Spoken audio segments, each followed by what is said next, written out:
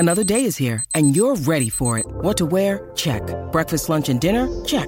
Planning for what's next and how to save for it? That's where Bank of America can help. For your financial to-dos, Bank of America has experts ready to help get you closer to your goals. Get started at one of our local financial centers or 24/7 in our mobile banking app. Find a location near you at bankofamerica.com/talktous. What would you like the power to do? Mobile banking requires downloading the app and is only available for select devices. Message and data rates may apply. Bank of America N.A., member FDIC.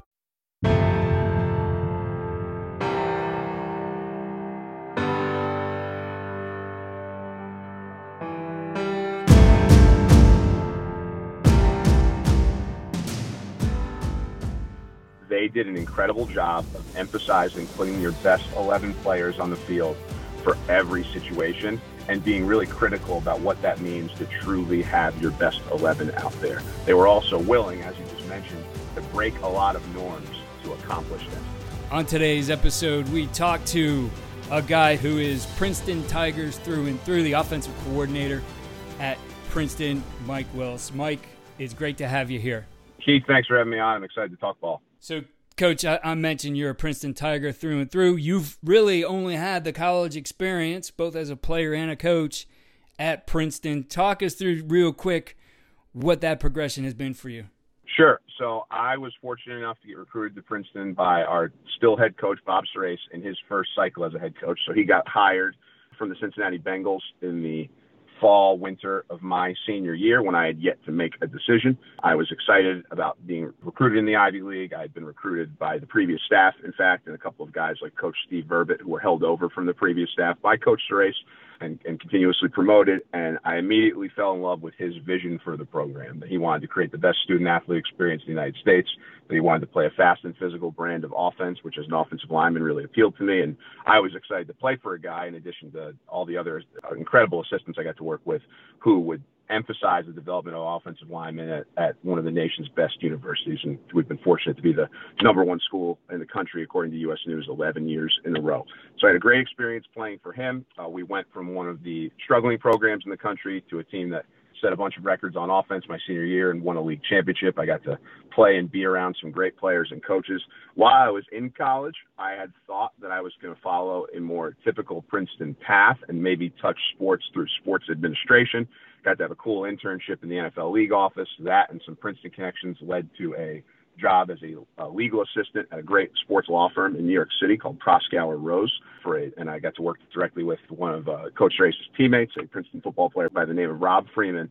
And as soon as I sat down in that desk, I felt like I had what I've often referred to as like the quarter-life crisis, where in the absence of football, in the absence of competing for the first time in my life, or at least competing through football, I realized how desperately I missed the game. So I tried to convince myself for 5 to 6 months, then be present where I was and attack my job. But I just missed it. And I remember at one point turning to my two roommates who were both former Princeton players, and I just asked them, I said, do you guys find yourself like checking Ivy League football scores if you're working on Saturday, and do you draw plays on napkins, and like, is it all you can still think about? And they were like, no, we love Princeton football, but we've kind of moved on. We're into the real world.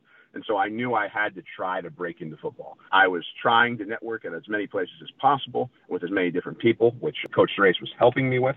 And then at the 13th hour, where I thought it was quite possible I was going to have to work for another year before getting a chance to coach, a defensive quality control position opened at Princeton. And Coach Serace offered it to me. I immediately accepted, and that started me on the journey I've been on now. I've had a bunch of amazing mentors here at Princeton who I'm happy to talk about at length. I moved from defensive quality control to coaching the tight ends after my first season. During my time coaching the tight ends, I was promoted to assistant head coach and recruiting coordinator at different points. And then eventually I got the chance to become the offensive coordinator. This is going to be my second season actually calling it, because my first year was really a redshirt year when the Ivy League didn't play during COVID, but my third season in the chair. I think I have the best job on planet Earth. I have an incredible boss. I get to work with great players and coaches every day. I'm very fortunate to be where I am, and I think whatever success I've been able to experience is a byproduct of the players, mentors, and other fellow coaches who I get to work with every day. I'm very fortunate to be where I'm at.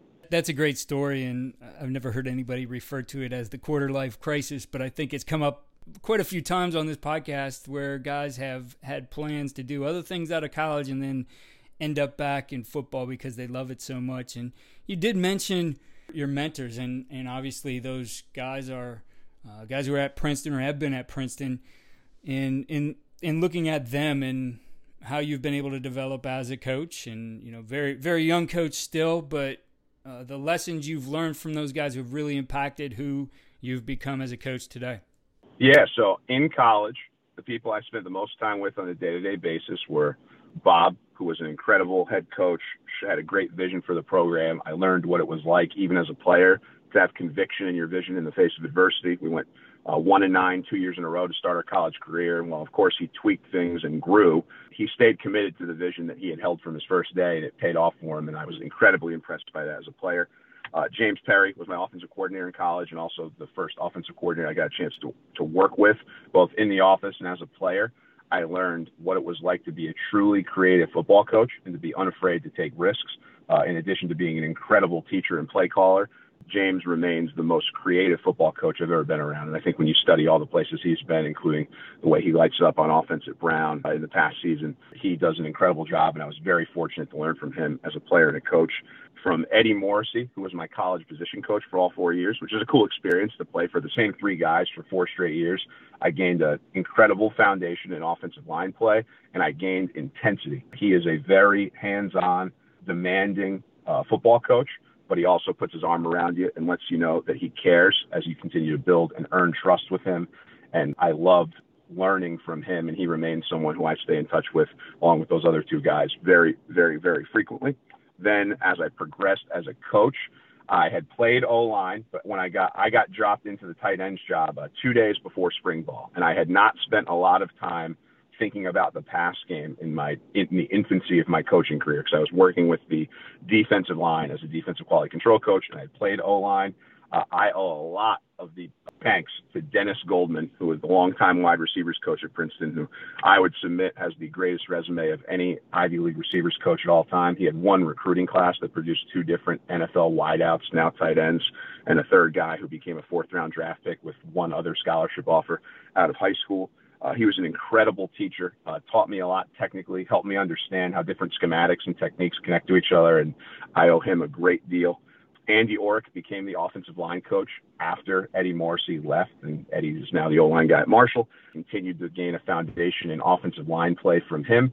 And then when he became the offensive coordinator, he was the most recent one before me, I learned what it was like to be able to delegate, to be very firm in what you knew, and to be willing to learn from and gather opinions from everyone else on staff, and to trust people to be experts in their own field while being sure about what you do know. And then Sean Gleason has been an incredible mentor to me. He became the offensive coordinator after James Perry left and before Andy was here. I also got to work. He was on staff when I was a player as the running backs coach my senior year, and I got to spend a lot of time with him before he became the offensive coordinator, when he was the running backs coach and special teams coordinator, and I was the tight ends coach. Sean is creative. He is awesome with the players. He's an incredible motivator, and he remains the most organized football coach I've ever been around. And I learned what it was like to really build a year-long workflow for an offensive staff, and in particular, how to really set expectations in a game week so that everything is a well-oiled machine and everyone is on the same page. So all of those guys have been tremendous mentors to me, and that's just on the offensive side of the ball. Jim Salgado, who was the defensive coordinator when I was a defensive intern, who's now at the Buffalo Bills, incredibly smart, creative, passionate football coach. Steve Verbit, I was his intern when I was working with the defensive line, taught me what it was like to not just grow as a football coach, but to grow off the field. He's our senior associate head coach and handles so many different things in fundraising and career development for our players that both enriches your experience as a coach and also makes you more valuable as an assistant trying to execute the mission of your head coach. And there are other guys who I haven't mentioned, but those guys off the top of my head have played a pivotal role in my growth at Princeton and my growth as a coach.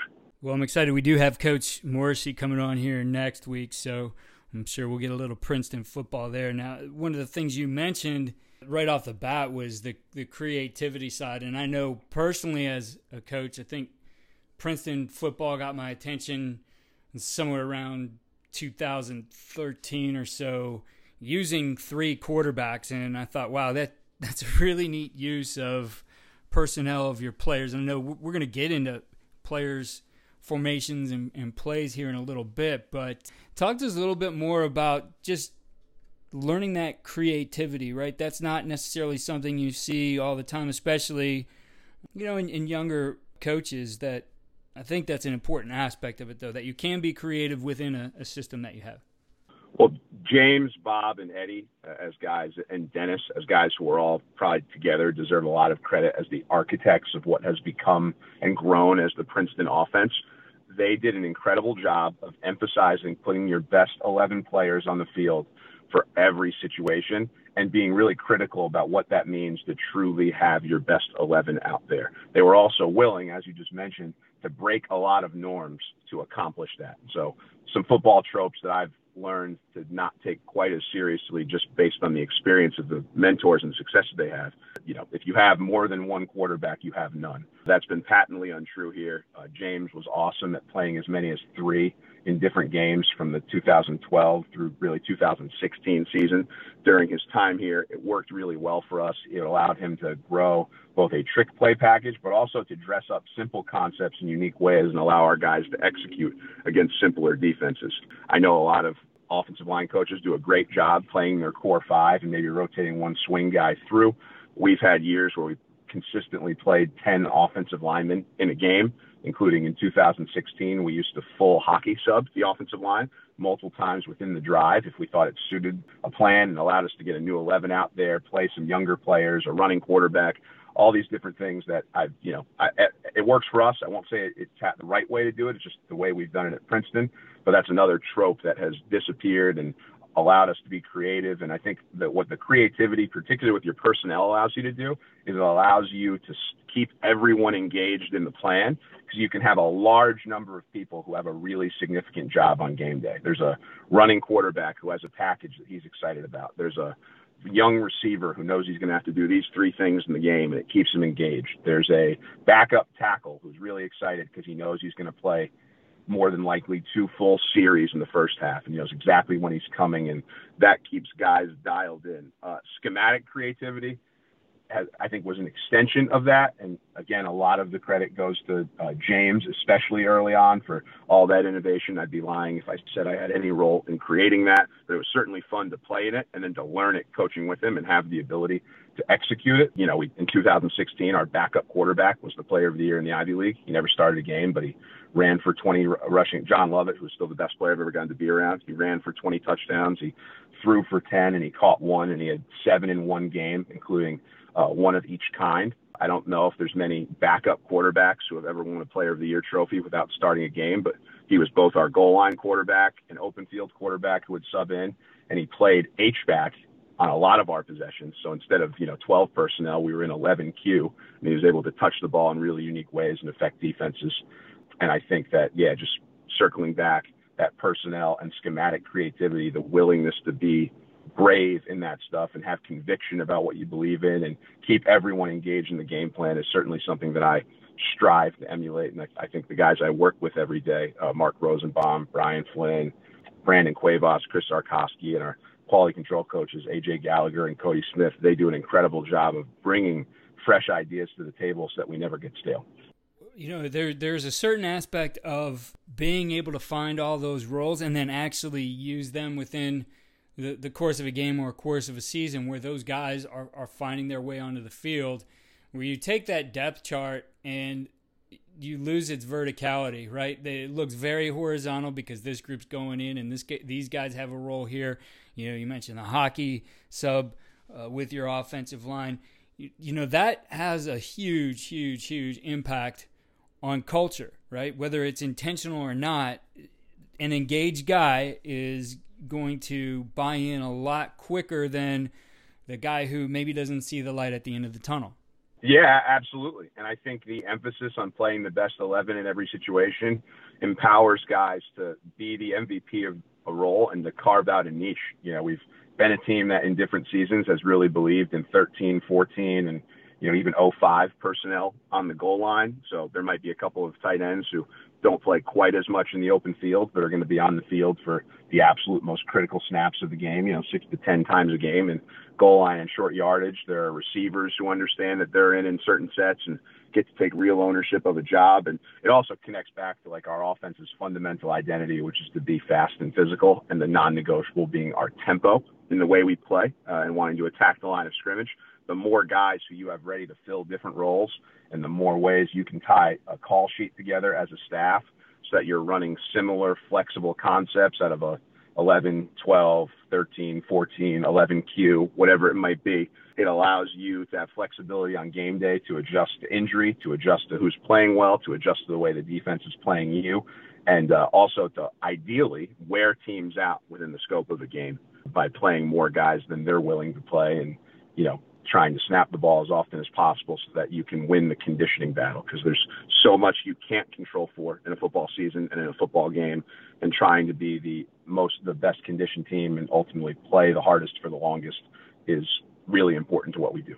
Amen. I know it's something that the staff I worked with when I was offensive coordinator at Baldwin Wallace, we used that similar approach. And, we would tell our guys, like, if you're a starter in a personnel grouping, you're a starter, period, right? And they love that. They really took ownership in it. And we tell them all the time, like, your job as your unit, your personnel group, man, guys, go out and fight and get more time for that group on the field by excelling in it. And, it just raised the level of execution. And the other thing that we saw, too, is more and more and more, which I think is important as you're running a multiple offense and installing things, is these guys were just coaching each other up, right? It just turned from, what we saw a few years prior, where there was that more vertical depth chart where everybody was just trying to get their own, to now this spirit of working together, which is so important on offense. Like you said, I mean, with injury, you're covered, with different situations in the game, whatever it might be, finding those guys who do play in certain roles. And it's really, I think as a coach, it's looking at it, you mentioned creativity, just from a little bit of a creative eye too. Like, what do we really need? What are the skill sets we need in certain areas of the field? So our guy who, at BW was the fastest man in the NCAA or in Division III, ran or was the All-American in the 100. That guy was great open field, but he was a little bit shorter. And so as field space just appeared in the red zone, his speed wasn't as much of a factor to the defense, where that guy who was a bigger guy and could go up and get a jump on maybe wasn't the speed demon that other guy was. But, man, that was a great place for him. And he could be a physical blocker out there, too, where we were more likely to run the football. Yeah, absolutely. I think you're spot on, Coach. And I think the twig you're always trying to bend a little bit in training camp especially is building that camaraderie and that belief that you can carve out a role while also fostering competition in as many places as possible. And, it's something that when we transition from a unit meeting to a tight end meeting, for example, I'm always harping on, in our position room, because I also coach the tight ends, that you're not just competing against the other tight ends. You're competing with how many jobs can you do well that a slot receiver who's more suited to maybe 11 or 10 personnel jobs can't. Like, we're trying to find the guys who can do the most things well.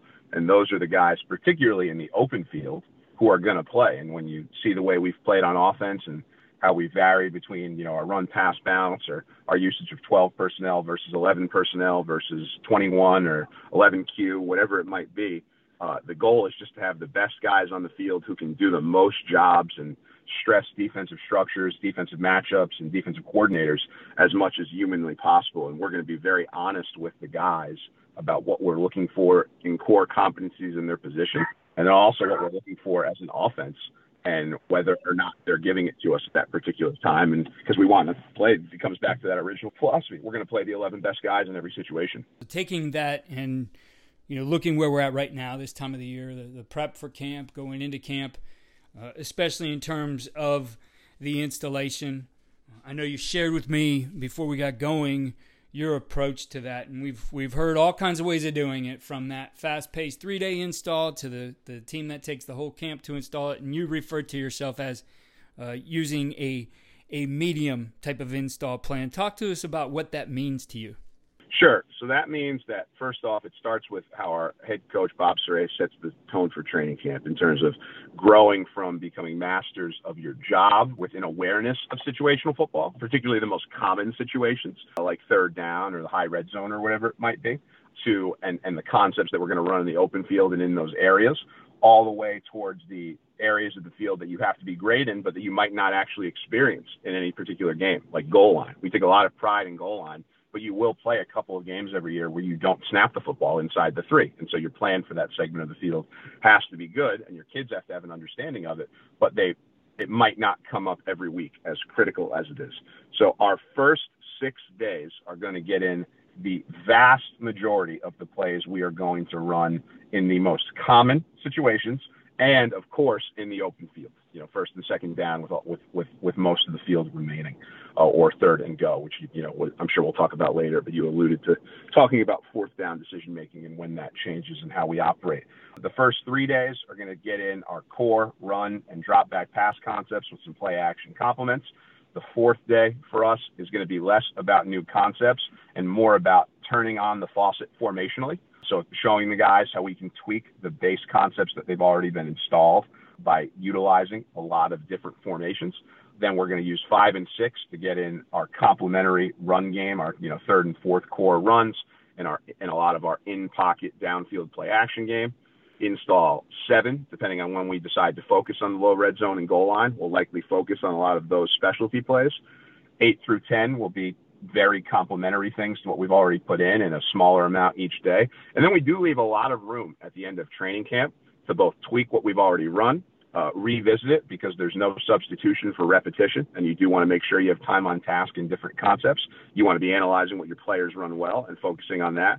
And, especially I think in certain segments of the field where you can, depending on the comfortability of your quarterback, where you can get in a few unique pass plays that maybe you will not install in training camp if your team is struggling with what you run in the core. But if you feel like there's a little bit of mastery or at least above average execution of what you've already had in, you have the ability to sprinkle in some wrinkles that maybe would be a part of a game week, because there's 3 defenses that play a certain way and it's a solid call when you're getting a certain defense 80% of the time. But we'll get it in practices 10, 11, 12, 15, 20. And then, of course, as you cross the 20 mark, you're likely starting to focus on playing your first game and whatever soft game plan you've already created, and then refining that once you have final analysis and as updated opponent video and scouting report information as you can possibly have.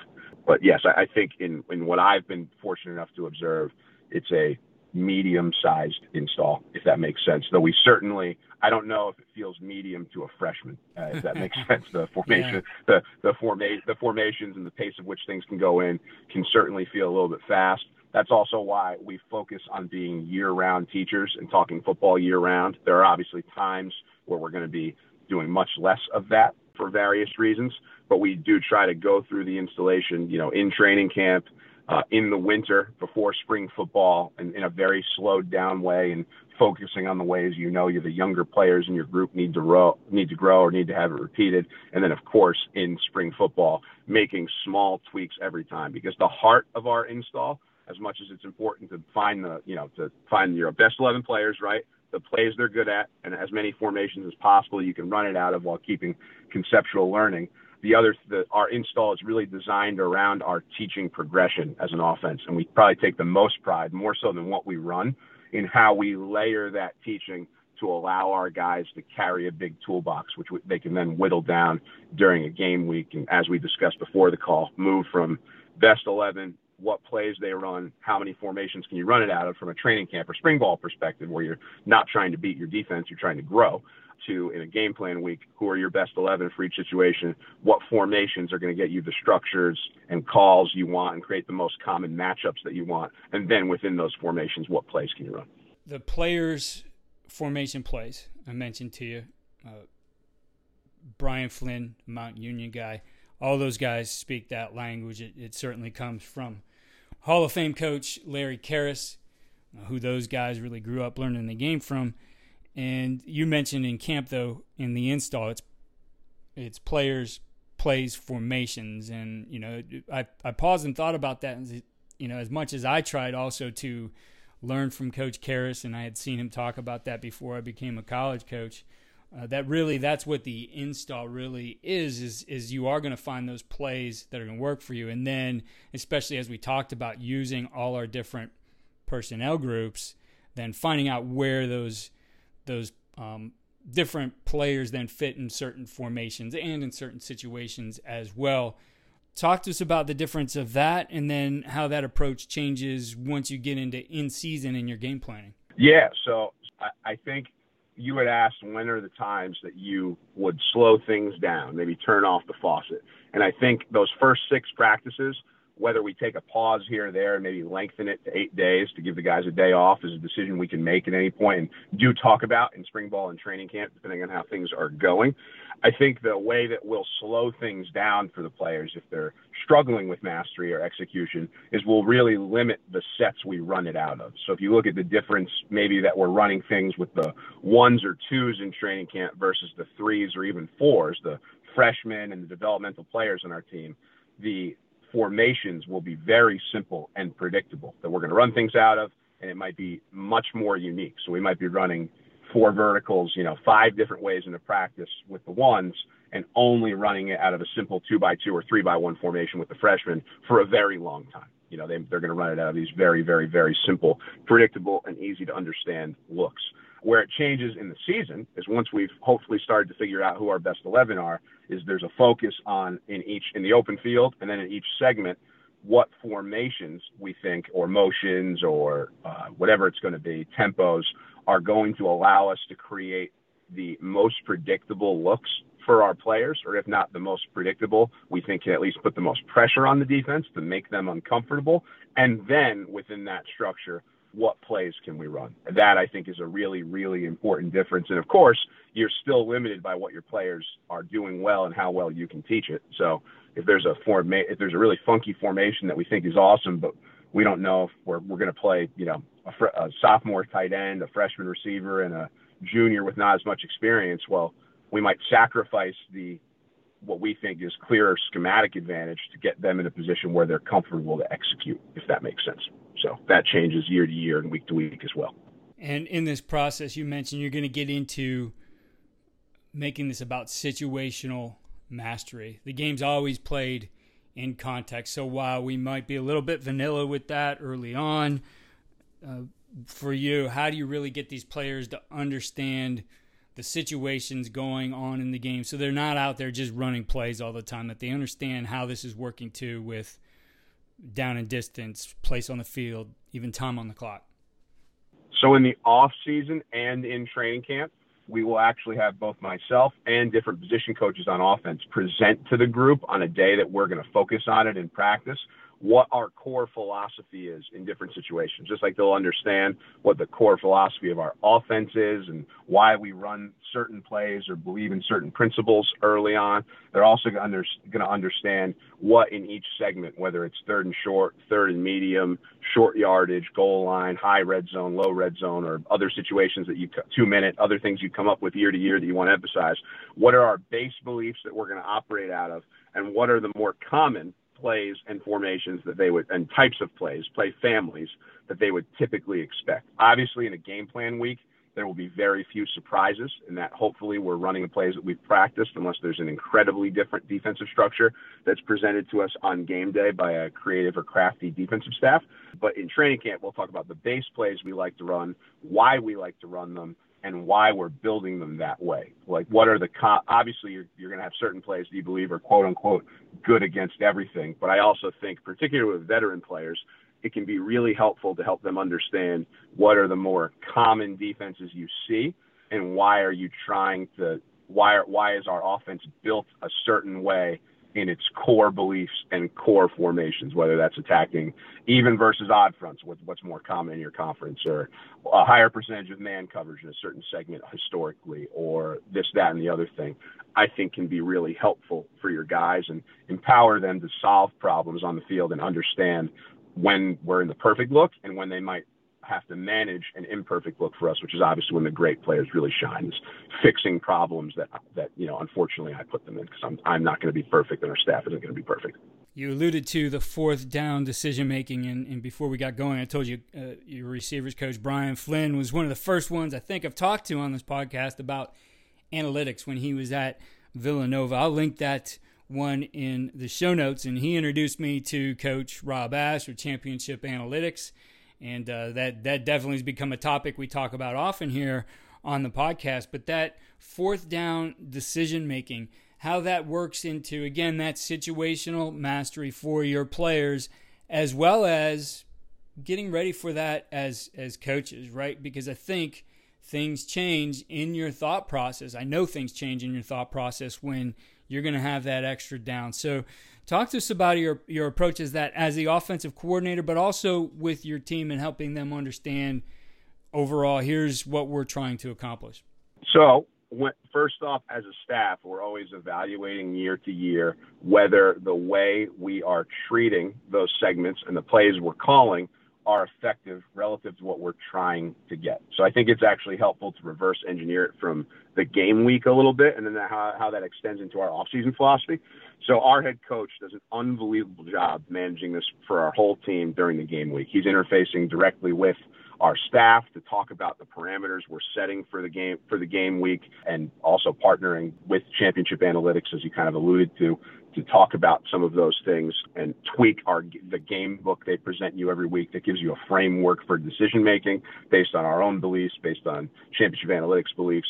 There's a lot that I've learned from and continue to learn from Brian Flynn. He does an unbelievable job coaching our receivers, working with our entire offense, and he is especially good analytically in those situations. So he actually holds a meeting for our offensive staff on Thursday mornings where he takes us through the game book, and he also pulls out examples that Championship Analytics has sent us and that he has seen of poor decision-making or great decision-making situationally, so that we as a staff are growing our IQ during the year and learning from things that have happened in that week, so that we're not repeating some of those same mistakes, or we're growing as a staff.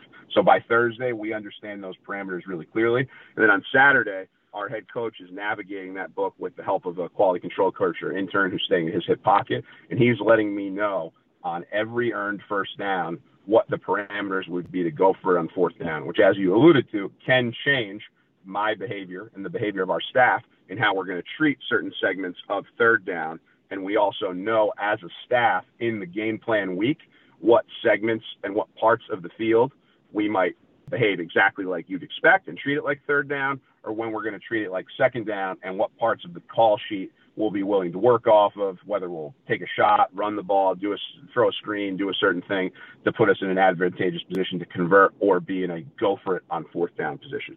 And those are really, really important. And that starts with our head coach, who's awesome, Brian Flynn, who's awesome, and our whole staff buying into it. In terms of educating our players, when we talk about third down in our very first meeting with them, we give them clues as to what parts of the field and what distances to the sticks are going to be more likely. Mark Rosenbaum does a great job working with our quarterbacks to help build situational awareness in those segments, and I work to build the awareness of the whole unit in those spots so that they develop an expectation that's built in about segments of the field and distances to the sticks that are going to be more likely to see a play call that they might not expect. Because we can all admit, generally speaking, you're usually throwing to convert as you get into the longer the third down gets, but there are parts of the field where that will not be true for us. And I think we hopefully do a good job of growing our guys' situational football IQ and situational mastery throughout the year, and especially in training camp, so that they expect those situations. And we'll be very direct with them about when they should expect it in a game week, particularly during the final Friday unit meeting. But I think it's easy to see how aggressive we are on fourth down and in the way we treat third down when you watch us play. And that starts with our head coach, and I think our staff and our players do a great job of embracing that and using it as an advantage. Yeah, I appreciate you sharing that with us, the process for it. We could look at Kevin Kelly, who's made a living on just going for it on fourth down, never punts, and say, well, we're going to adopt that. But that could backfire really quick. I mean, you do have an understanding, and I think what's best is, as you've highlighted there, that there's a process for it, that there is that staff meeting that Coach Flynn runs, that you as the play caller have this tool. I imagine, now early on in your career as a play caller, this has been instrumental in helping you to make good decisions and to better understand what you want to call, as opposed to if you didn't have this tool. Yeah, and the really great part of it is that obviously everything stems from our head coach, Bob Strace, and we're going to do what he wants us to do.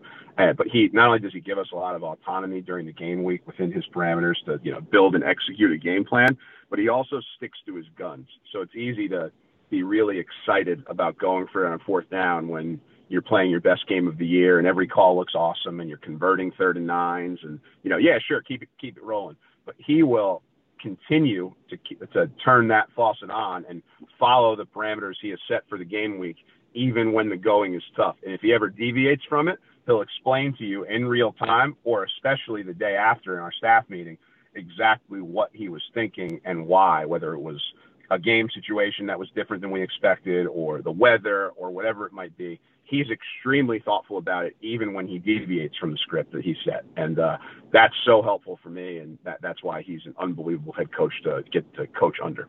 Coach Willis, I really appreciate you taking time and allowing us a look into and some of the insight you've given us on install and how that works all the way into the season.